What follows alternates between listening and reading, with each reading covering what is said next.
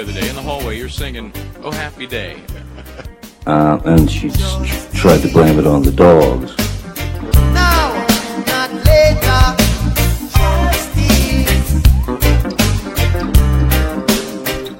there is no longer a federal constitutional right to an abortion.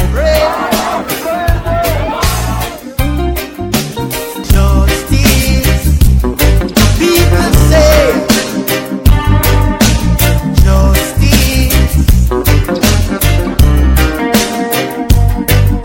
justice, where are you? Bryant and Baden have been covering the Michelle Troconis trial out in Stamford, Connecticut. Now, if you recall, Michelle Troconis was the girlfriend of Troconis Dulos, who was accused of murdering his estranged wife, Jennifer Dulos, whose body has never been found. Day 5 centered around a lot of the DNA testimony, and our own Michael Bryant was out there covering it for us. Yeah, Linda, today taking a bit of a field trip. Let's call it a Bryant and Baden jury view. This is the spot where the Dulos Chevrolet SUV was found the morning after she disappeared. It was found with the transmission in reverse, the ignition apparently left on because the battery was dead and nobody nearby. Had to be interesting. Had to be kind of somebody in a big hurry to leave a car in reverse and leave the ignition on so the battery dies. Maybe somebody drove up along Lapham Road, this is Lapham Road here, and picked up whomever was in this vehicle and took off. Don't know. Something the jury's certainly going to be curious about. Remember, there's also another SUV.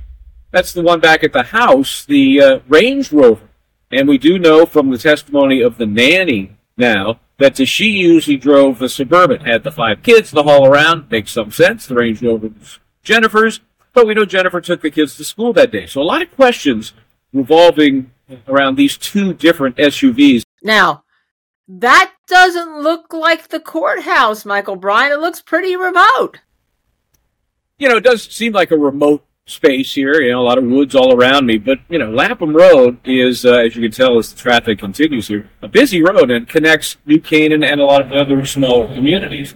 In fact, it's only 3.5 miles from the Wells Port property where Jennifer Dulos was last seen to this spot. 3.5 miles. Easy to get here very quickly.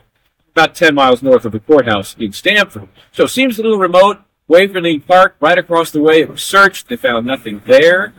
But it's far from a remote location. In court today, a lot of DNA testimony. But that's kind of your thing. You know, the whole STR mix software that determines what level of something is in the DNA to connect it to a body. I'm getting a headache just thinking about it. So I'm going to leave that to you. You are, Linda, the DNA expert here. Well, if you listen to the trial today, it seemed very boring, but it was very important. They were talking about STR mixes, short tandem repeat mixes, which is really a software to interpret mixtures of DNA. So, but what was the takeaway? Because cross-examination did start after the prosecution presented their expert all day. Number 1. That Troconis Dulos' DNA was found in a mixture on a doorknob at the house that Jennifer Dulos lived with her 5 children at Wells Avenue in New Canaan.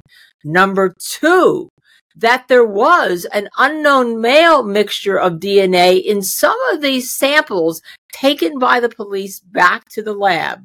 And most importantly, the explosive bombshell, that none of Michelle Troconis' DNA was found at the house in any blood sample, blood spot, anything, whether it be on the floor, the car, or in the ragged paper towels that were clearly used to clean up what happened at the crime scene at that house.